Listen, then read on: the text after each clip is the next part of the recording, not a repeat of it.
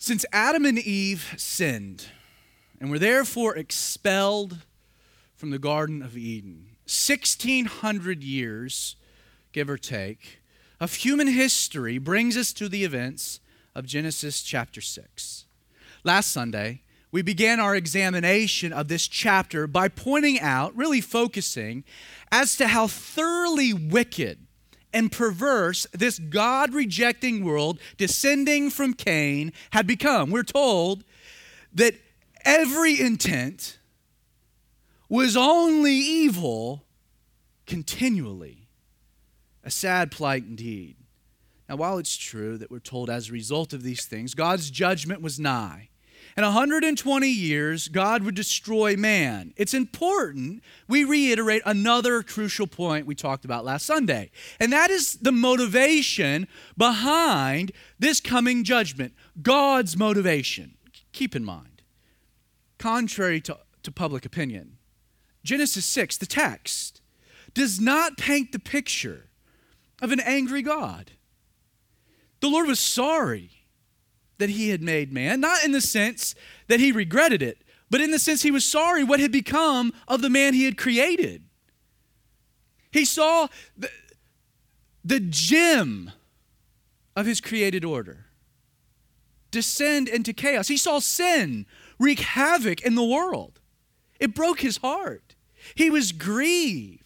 God was not angry. God was not vindictive. Instead, our text, Genesis 6, presents a God who is forced to act out of love for mankind. If Satan's contamination of the human gene pool continued to progress unabated, God's very plan, the plan laid out in Genesis chapter 3, that it would be through the seed of the woman that man would be saved, that plan would be thwarted. God had to act in order to save man. Judgment here was necessary. As a matter of fact, the very notion that, quote, God's Spirit was striving with man communicated the idea that judgment, it was not something God came to easily. It wasn't as though he made the decision to judge haphazardly, flippantly. This idea of striving means that God's judgment was instead a matter of last resort. This Hebrew word strive we find in Genesis 6:3. It literally means to plead a cause. God was pleading with man to repent. Why? Because he didn't want to judge. And yet, though it's clear that man's rejection of God was irreversible, and judgment, therefore, inevitable, Genesis 6, verse 8 presents for us a glorious, incredible, amazing reality. We're told, in light of all the things that were going on, but Noah found grace in the eyes of the Lord. From God's grace demonstrated to this man Noah, as we noted last Sunday, independent of the man himself. This idea that Noah found grace doesn't mean Noah discovered it, but instead grace found Noah. Before we learn anything about the man at all, we're told he found God's grace. God's grace, God's unmerited favor was demonstrated to Noah. And as a result of those things, the next verse tells us that God's grace subsequently made Noah into a righteous man. It wasn't his effort. It wasn't his energies. He didn't earn it. It was bestowed by God's grace. Additionally, he's declared perfect in his generation. Literally, that word perfect is without spot, without blemish. It's a word used to describe the sacrifices, being perfect, acceptable to God. So Noah is made righteous by God's grace, not his works. He's perfected without sin, not by his best attempts, but by God's grace. We also saw that Noah, as a result of grace, was afforded the opportunity to walk with God. I hope you understand this morning your relationship with Jesus, the opportunity to walk with Jesus, is not something that you've earned. It's not an opportunity that your goodness has afforded you. As a matter of fact, the only reason you can walk with God is because Jesus died on the cross to make that walk possible. By God's grace, by being saved by God's grace, it being a gift, you can have a relationship, access to the Father. You don't need a priest. You don't need a pastor. You can go to God's throne on your own whenever you want. It's an amazing thing. We also noted last Sunday that through his faith, Noah's faith, and God's word, grace, we see that ultimately Noah was able to be obedient to all that God had commanded him. We see that at the very end of chapter 6. And in the end, by God's grace, Noah was saved, him and his family, from the judgment that would come.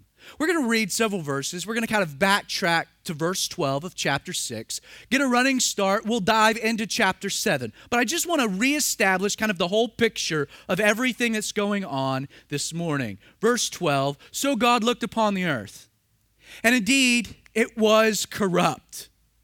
For all flesh had corrupted their way on the earth. That's bleak. And God said to Noah, the end of all flesh has come before me, for the earth is filled with violence through them. And behold, I will destroy them from the earth. Make yourself an ark of gopher wood. Make rooms in the ark, cover it inside and outside with pitch. And this is how you shall make it. The length of the ark shall be 300 cubits, its width 50 cubits, its height 30 cubits. You shall make a window for the ark. You shall finish it to a cubit from above, speaking of the window. And set a door in the side of the ark. You shall make it with lower, second, and third decks. And behold, I myself am bringing floodwaters on the earth to destroy from under heaven all flesh, in which is the breath of life.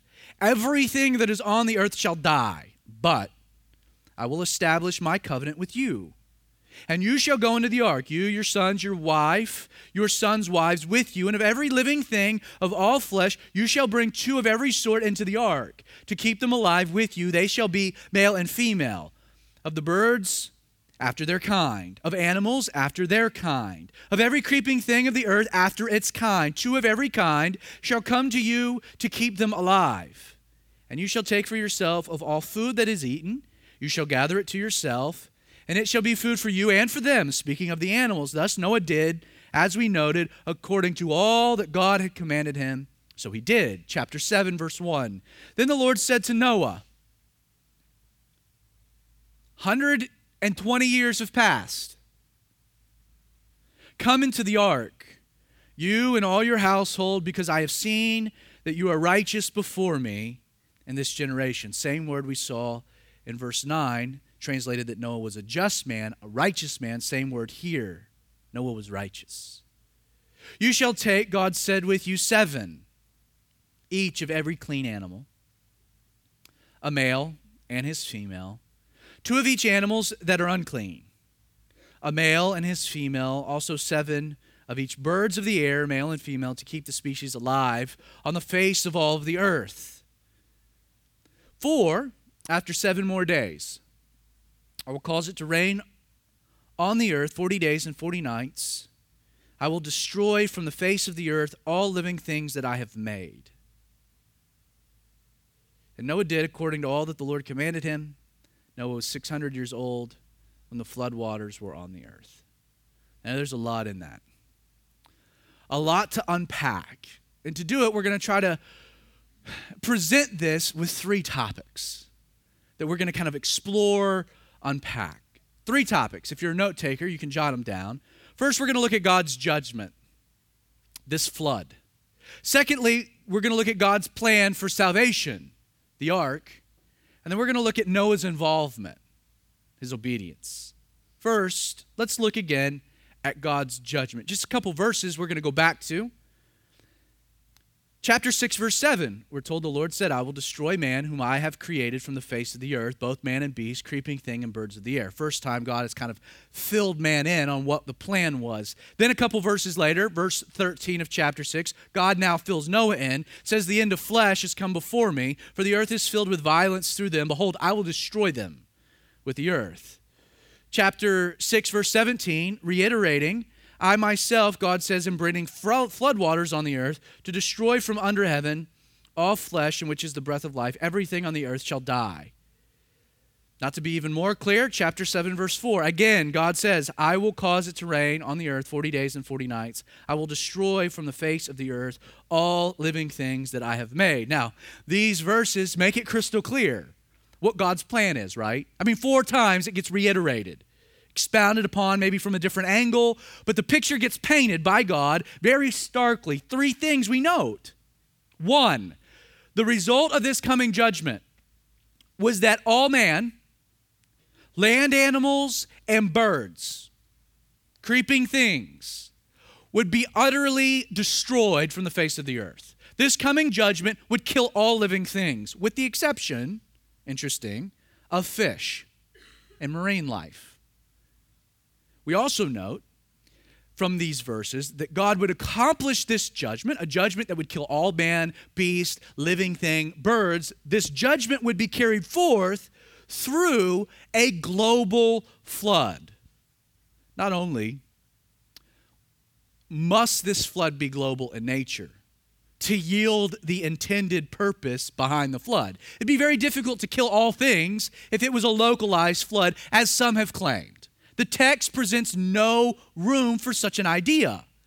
It would be impossible with a localized flood for the intended purpose of killing everything, right, to have been accomplished. Secondly, as we will see in chapter 7, there's no other plausible conclusion that can be reached that this flood was global in nature. All land was covered with water, which killed all living thing outside of the ark. The third thing that we see from these verses, and I think this is important, is that the judgment itself, while we'll see there was probably very natural causes behind the judgment, don't mistake the fact that this judgment was enacted by God himself. In addition to this phrase, in Genesis 6, verse 17, I myself am bringing floodwaters on the earth. 4 times we find this phrase, I will, connected to this coming judgment. This was God's judgment, and there is no doubt as to his direct involvement with what was about to occur. As a matter of fact, 2 Peter chapter 2, verses 4 and 5, we read, For God did not spare the angels who sinned, but cast them to hell, delivered them into chains of darkness to be reserved for judgment. We talked about that last Sunday. For God did not spare the ancient world, but God saved Noah, one of 8 people, a preacher of righteousness, bringing in the flood on the world of the ungodly. If you believe in a flood, you should believe it was global. Anything else is kind of silly. On a side note, as we noted in our very first study of Genesis, we could take the next 10 weeks to talk about the flood, to talk about the ark, to talk about the science, to talk about how that affects strata and how that affects the earth in which we see. I mean, we could really go on a tangent here about the science, the results, things that would have occurred.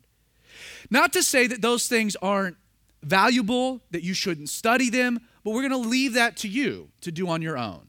Our whole purpose here in looking at Genesis is really the purpose of Genesis, to examine the development of God's grace. Yes, there was judgment, but Noah found grace. Yes, all man would die, but Noah found grace. Secondly, look at God's plan of salvation. In order to save Noah, his wife, Noah's 3 sons and their wives, as well as male and female representatives of every living thing. We're told in Genesis chapter 6, verse 14, that the Lord instructed Noah to do something, right? He says, I'm going to destroy everything with this flood. It's coming. Make for yourself an ark of gopher wood. Now, let's just take a minute and from our verses, from this text, describe the ark, because we're given quite a bit of detail. First, we're told that the ark was to be 300 cubits long, 50 cubits wide, 30 cubits high. Now, we're not 100% sure exactly what a cubit was. Most people think it was about 18 inches, and there seems to be some historical veracity to such an idea. With that in mind, at a minimum, this ark, this boat Noah was told to build, would be 450 feet in length, 75 feet in width, 45 foot tall. Now, keep in mind, this ark. It's not called a boat. God didn't say, Noah, build a boat. He said, build an ark. This is something specific. Notice, we're not given any indication that Noah was to design the ark to be navigated on water. Like no mention of a rudder, a mast, sails. No, instead, think about the ark as a rectangular box with a 6-to-1 ratio, making it perfect to float. It's a barge, a cruiser. Not made to be navigated, but just to stay afloat. As a matter of fact, some people who have done the studies of this particular box said that it could have stayed upright even at a 90-degree angle come down. It's made to endure choppy seas, not to be navigated. We're also told that the ark was to have a window. Did you notice that?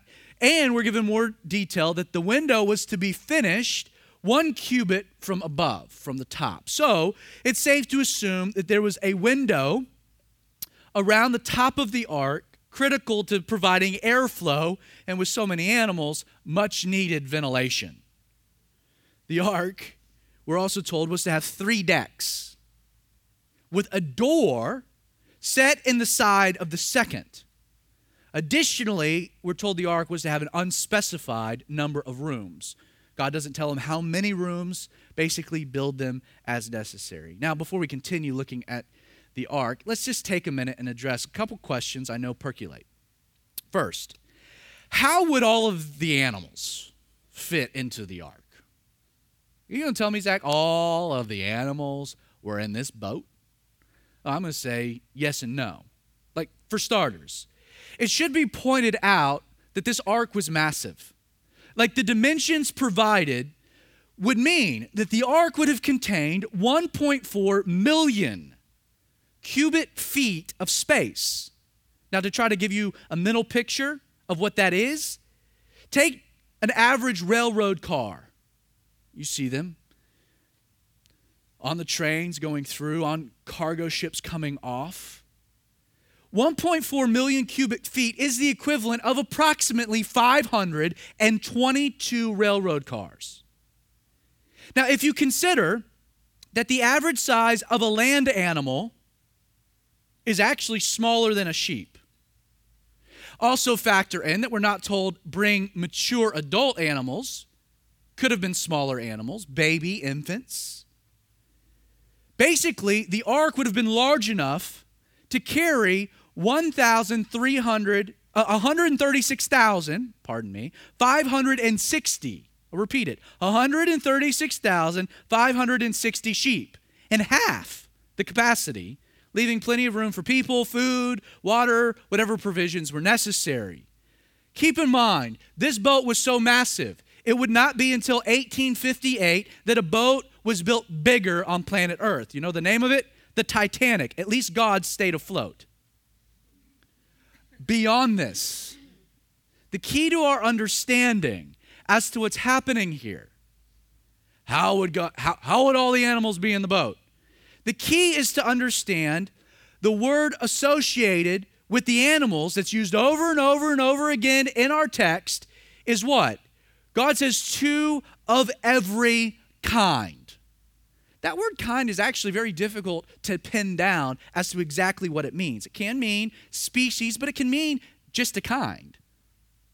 Like, understand, the Bible doesn't claim that every animal, or even every representative of every animal, or every species even, was on the ark.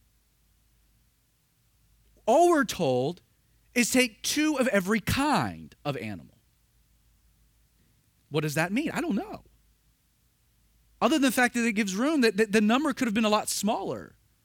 And you throw in the whole genetic concept, things can grow out from there. The whole purpose of bringing the animals is to preserve species, to preserve generalities, to preserve a remnant of what God had created.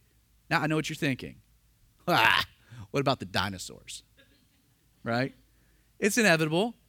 Were there dinosaurs in the ark? Yes, but only a kind of dinosaur. Doesn't mean every dinosaur, just a kind of dinosaur. Another question I know comes to your mind. Okay, Zach, I see all them animals on the ark. I got you. Well, how did they all get there? How did Noah get all them animals on the ark? How did he collect them all? Was he just an expert huntsman, Did he go out there and he trap them all? No. Look back at verse 19 and 20 of chapter 6. We're going to kind of combine two ideas. Look at it.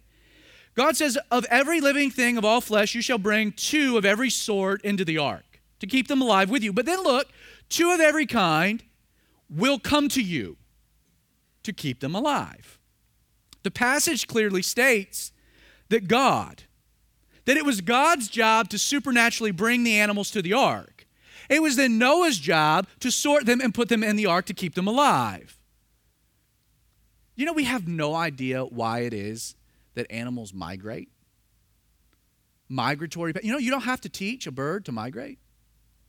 If you examine the concept that somehow the idea of being able to fly to a very specific place thousands of miles away to be able to return when you don't have GPS, you don't have directions, you've never been there before. You're not taught it. There isn't a flight school for the birds. This is where you go when it gets cold. Something in their very molecules provides them the instinct and the direction to go where they need to go. And why couldn't God do the same thing in this instance? God brought the animals. Noah didn't have to go get the animals. He had to build an ark. But then Noah had to sort them. Now, one more thought before we continue concerning the animals. It's really interesting to me. I don't know if you noticed it. But in Genesis 7, God makes a very interesting classification. He's talking about 2 of every animal. But then when you get to chapter 7, as they're getting on the ark, God kind of adds an amendment. He provides this classification of clean and unclean animals. Now, we know that God would expound upon what that means in the Levitical law hundreds and hundreds and hundreds of years later. But now, before the flood, there is still this concept of Levitical classifications before the law. Chapter 7, verse 2, God says, you shall take with you 7 of every clean animal, a male and his female, 2 of the animals that are unclean, male and female, also 7 of each of the birds of the air, male and female, presumably those that were clean, to keep the species alive on all the earth. Now, it appears that not everything was acceptable to God as a sacrifice. That concept existed before the law and was known by Noah. That Noah had an idea that there were some animals that God found to be clean and acceptable as a sacrifice, and other animals God classified as unclean, thus he would reject as a sacrifice. So Noah, intending to offer sacrifices after the flood, not wanting to kill out species, God says, bring 7 of those that are clean. So you have some for sacrifice, male and female, so you have a spare. Let 2 go, and you got 6 for sacrifice, and then let them make some more. That's the whole idea here. But what this tells us is that the notion of clean and unclean predates the law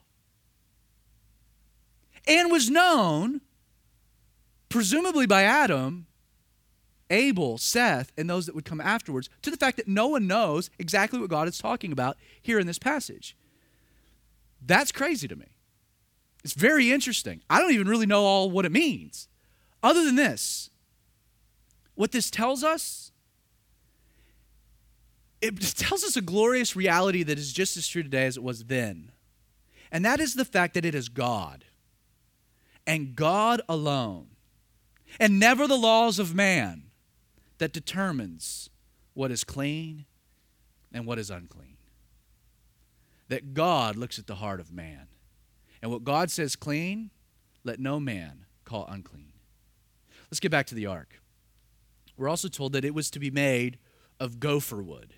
Now, if you do any research on this, you'll find some people who claim, well, gopher wood, the way it works in the Hebrew, it's actually cypress wood. Wrong, false. It doesn't say that. As a matter of fact, gopher wood, we got no idea what gopher wood is. And if anyone's like, I know exactly what gopher wood is. It's the wood gophers eat. That might be true. But that's not a type of wood. We don't know. And it's not outside of the realm of possibility that before the flood, there were types of vegetation that existed that couldn't survive the changes in the world. That's very true. The theory I like concerning gopher wood is that it's not a type of wood, but instead a process that's used to prepare wood. The Septuagint actually translates gopher wood as squared beams, a way that you would cut the wood. The Vulgate just says it was planed wood. It could have been a lamination process that went behind crafting the wood, thus making it perfect for something that was to float. We're also told that the ark, lastly, was to be covered inside and outside with pitch. As a vessel whose main job it was to float, one can imagine a bit of waterproofing was a smart idea. On a side note, David Guzik points out a unique historical detail about that verse, inside and outside with pitch. He writes, because of this mention of pitch, a petroleum product, and what most people assume to be the Middle East, John D. Rockefeller looked for and found oil in the Middle East, in this region, based upon this very verse. That it was this verse that led to the discovery of oil. Now, before we move on, I want to point out how this plan for salvation. So God's going to destroy the earth with a flood. The plan? Noah built an ark. It's this ark. It's going to save you. Your kids, your wife, their wives, the animals. But how was this plan communicated? Look at it. Back to verse 13 of chapter 6. After concluding that the judgment was inevitable, we're told, and I like this, you might want to underline it, and God said to Noah. Like this plan by which Noah and his family were going to be saved from this divine judgment carried forth on a wicked world. It was not a plan that was corroborated with Noah. It wasn't like they put their brains together, got together, schemed out, hatched up a plan for salvation. God had a plan, and he comes to Noah to communicate it. The plan, I know this is simple, it's important though. The plan was God and God's alone. It wasn't like they got together and hashed out a good idea.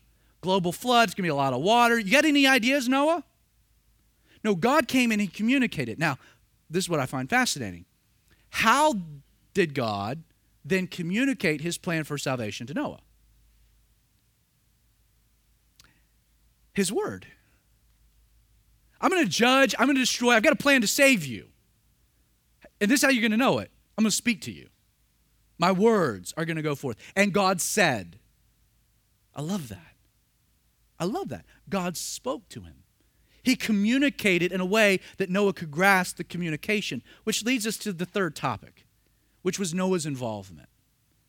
While God was going to judge the world, and God was going to provide a way of salvation, correct?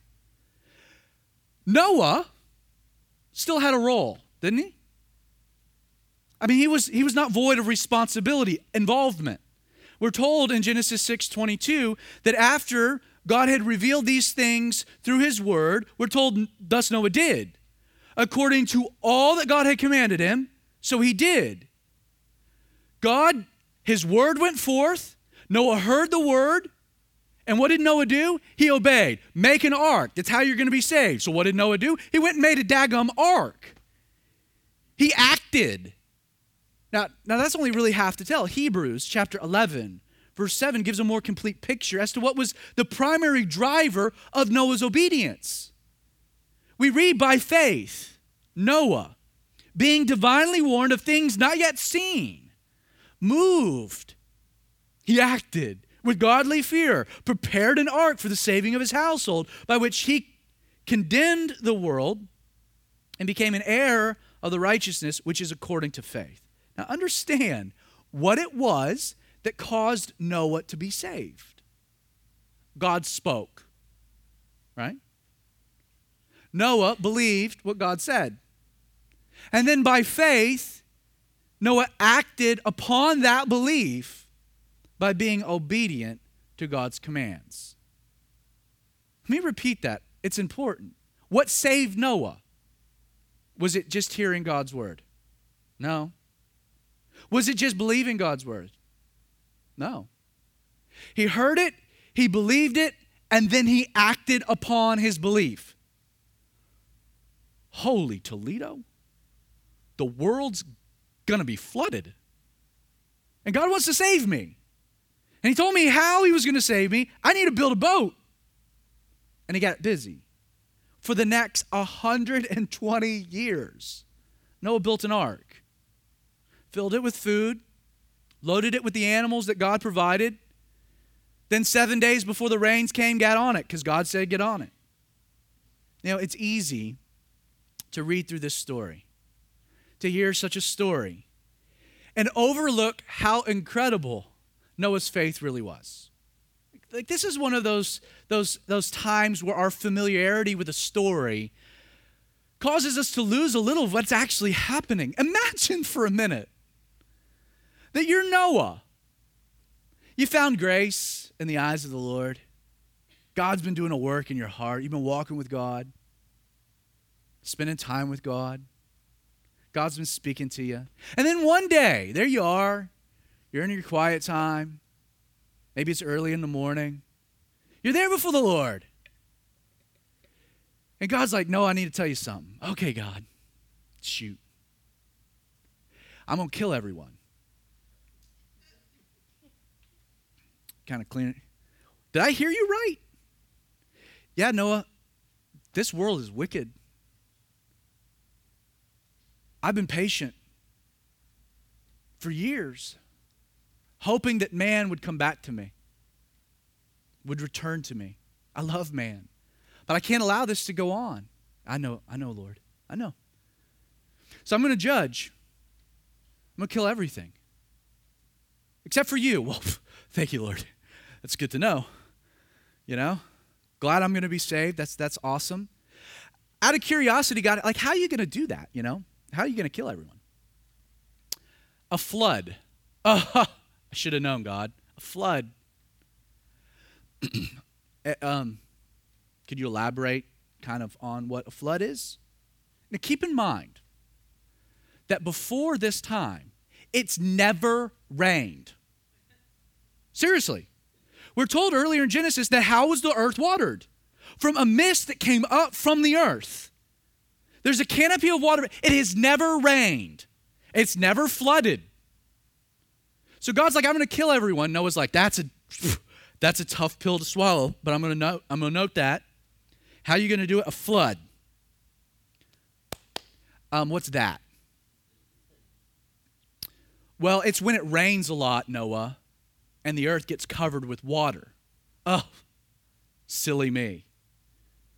God, if you wouldn't mind, could you just elaborate on that rain thing?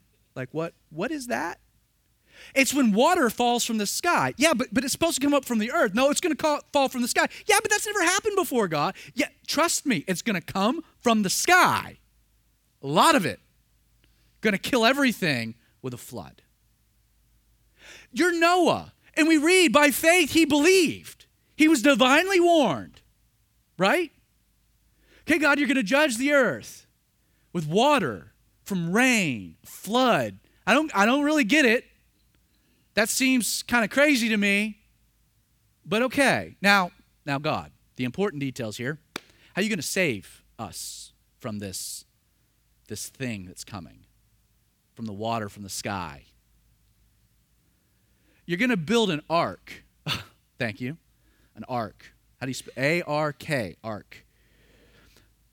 What is that? Well, it's a thing it's going to float on the water.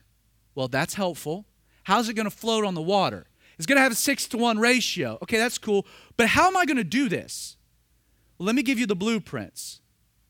So you're Noah, and you get the blueprints. You're like, I'm glad I got 120 years, because this is a big project. And God's like, I'm going to bring all the animals. Like, you're Noah, God's speaking to you, and you believe it to start with. And then you're like, okay, I'm going to do this. I'm going to get on this. Now that takes incredible faith. I got to make a side point that's not really brought up in our text, but it's implied. Noah's wife is one righteous woman. It's one thing for you in your quiet time to get such a revelation from God. But then you got to go to Mrs. Noah. And you're going to, listen, honey, I'm going to retire early. I'm going to take all of our life savings. And I'm going to build a really large ark in the backyard.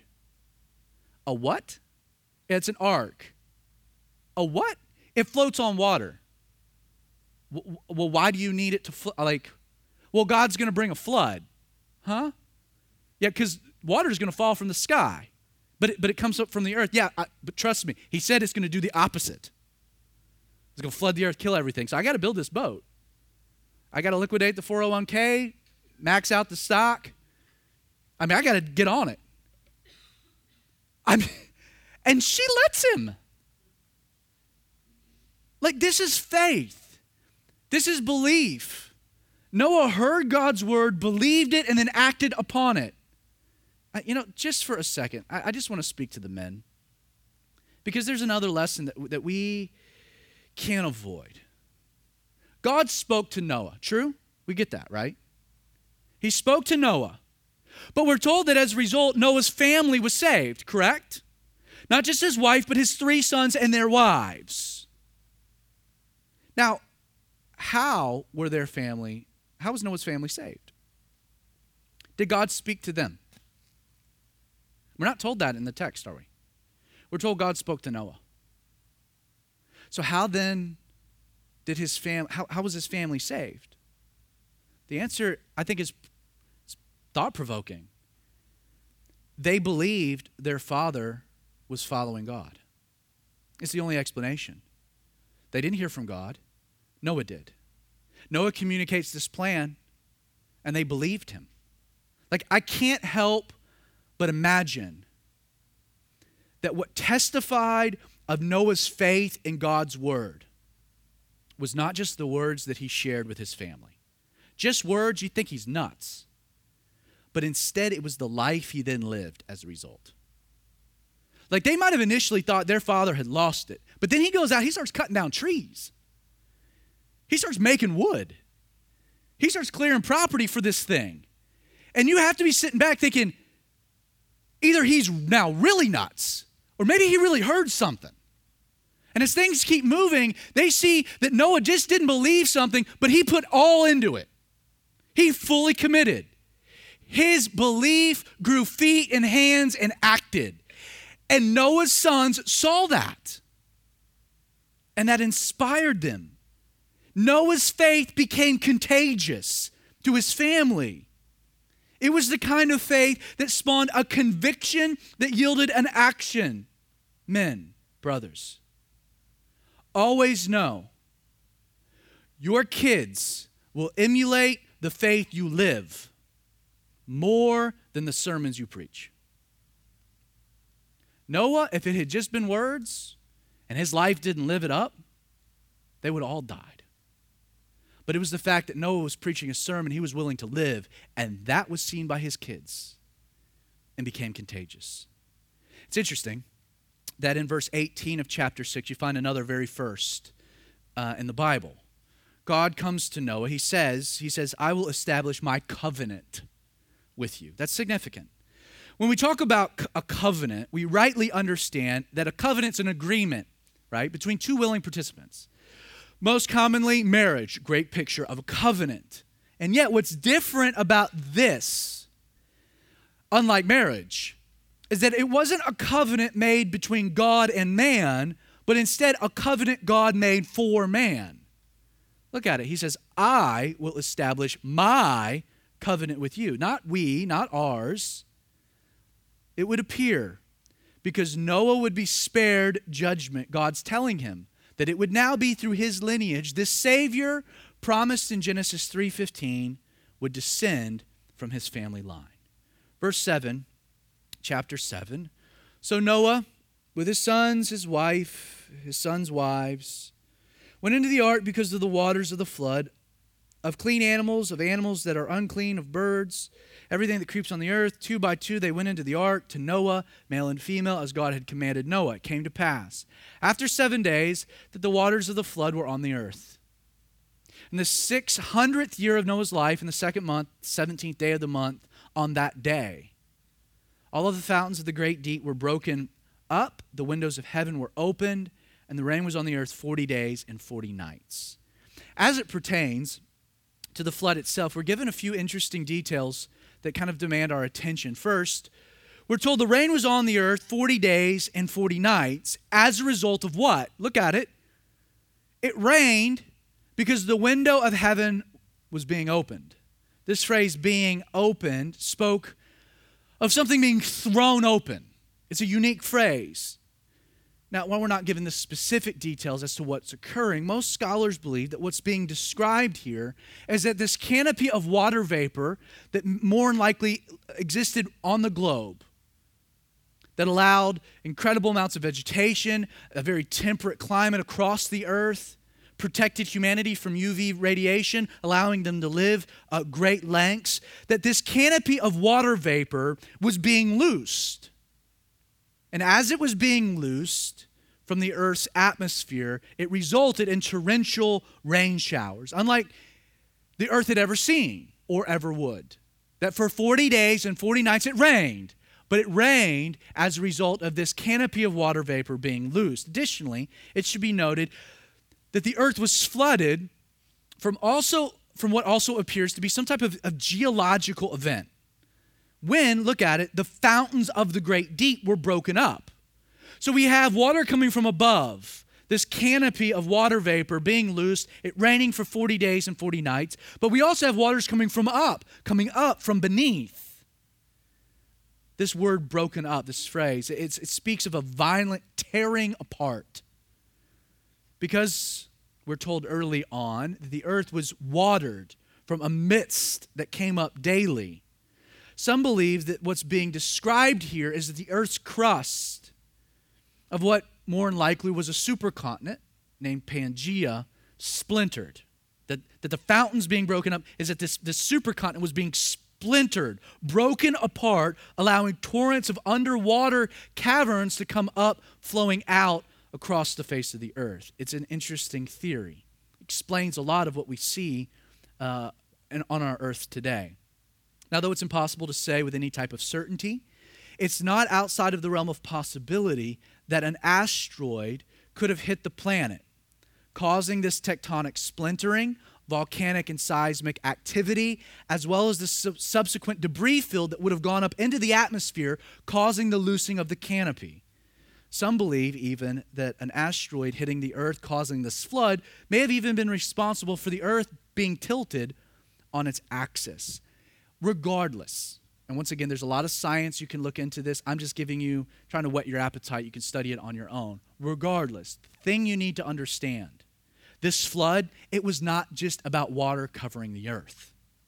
That what's being described here are major geological events happening on the planet. Tsunamis, earthquakes, volcanic activity. It's not just that it rained 40 days and 40 nights and then the water slowly rose and everything was flooded. No, we're talking about something taking place on the planet rapidly that was radical in nature, that was global in nature, that changed the basic topography of the earth. Verse 13. On the very same day, Noah and his sons, Shem, Ham, and Japheth, and Noah's wife, and the 3 wives of the sons with them entered the ark. They and every beast after its kind, all cattle after their kind, creeping thing that creeps on the earth after its kind, every bird after its kind. You see that word kind a lot. Every bird of every sort. They went into the ark to Noah 2 by 2 of all flesh, which is the breath of life. So they entered, male and female of all flesh, went in as God had commanded him, and the Lord shut him in.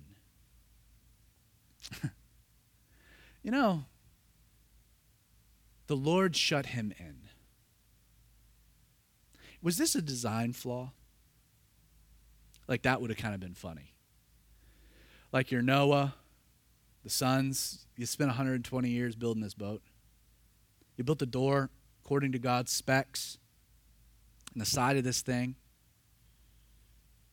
You get in the boat, all the animals are in, it starts raining. And Noah looks at the boys look at Noah, and they're like, shoot. We didn't really think about how to get the door closed. Like, there it is. It's open. what in the world? Like, did God shut them in because they had forgotten how to build a pulley mechanism to get the thing closed? And God's like, I got you, Noah. Or could it be something bigger? I tend to gravitate towards it being something more significant. One door. One door in the ark. One door by which man could walk through to be saved from the coming judgment. You know, that same dynamic exists today. In John chapter 10, verse 9, Jesus said, and I think that this is not an accident, I am the door. If anyone enters by me, he will be saved. And then he gets more specific in John 14, verse 6. He says, I am the way, the truth, and the life. No one comes to the Father except through me. You know, this idea of there being one door into the ark, one door by which man would be saved from a coming judgment. People often find that claim to be narrow-minded, intolerant. To say that there's one door, bigoted. Only one door to be saved? Are you kidding me? Only one way to heaven? Are you serious? Only one way to God? You gotta be kidding me. And yet, you know, from my estimation, one way is not actually intolerant. As a matter of fact, one way, it's more than any of us deserve. It's only by God's amazing grace that there's any way that we could be saved. Like, think about how crazy it is that humanity would be like, there's only one way? I think that's intolerant. As opposed to being grateful that there's any way, that there's a way. There shouldn't be a way. But Jesus made one. It would be like you getting sick of some incurable disease. And some pharmaceutical company works overtime to come up with a vaccine, a remedy, a medicine for you to save your life. And they come to you and they're like, this costs a lot. You're going to die without it. But here you go. And you're like, it's just only one way? You bigot. Only one vaccine to save my life? You're intolerant. I'm going to reject that. Yeah, and you'll die. Like, it's just silly. You know, the people that make the claim about, well, there should be many ways, they make that claim because they're not interested in any way. They're the God-rejecting world. There was a door in the ark, and don't miss the significance of this phrase. The Lord shut him in. According to 2 Peter 2:5, we read it earlier. In addition to building the ark, we're told that Noah was a preacher of righteousness. For the 120 years that he's building this boat, Noah, we're told, spent his time, his free time, preaching, heralding to the world around him of a better way. But not just that, communicating that there was a coming judgment, but that there was a way to be saved. What a great object lesson. I mean, Noah preaching. I can see him pleading. This door. Yeah, there's one. But there's a door. And that door is the way to salvation. And friend, it's wide open for any and all who dare enter. There's a judgment. It's coming, but there's a way to be saved through that door if you would come. You know, the sad thing, other than his family and this 120-year ministry, not a single soul was converted. Everyone rejected the door. And then there came a point that the Lord had to shut it. It could be that Noah was still preaching as the waters rose. Maybe there was a way to close the door. And Noah, the heart of the preacher, was like, I can't do it. God was like, it's time. Man has been given enough time. That's why, friend, today is the day of salvation. Don't wait. For as in the days of Noah, Jesus said, so also will be the coming of the Son of Man be. For as in the days before the flood, they were eating and drinking, marrying and giving in marriage until the day that Noah entered the ark, and did not know until the flood came and took them all away. So will be with the coming of the Son of Man. There is a judgment, friend. I'll close with this. It's coming. Church doesn't like to talk about it anymore. It's true. God wants to change your life today and now, in the moment. But there's a judgment. And you know how I know? Because God's told me. And His Word, the same way He told Noah. And I believe it. And I've acted upon it. You know how? I've entered the door. The one way that man can be saved is how? By being in the ark. By going through the door. The one way that you can be saved is by being found in Jesus. By being saved in Him. By accepting what He did on your behalf. It's a powerful story. We'll leave it there. We'll pick up right where we left off next Sunday. Father, Lord, we ask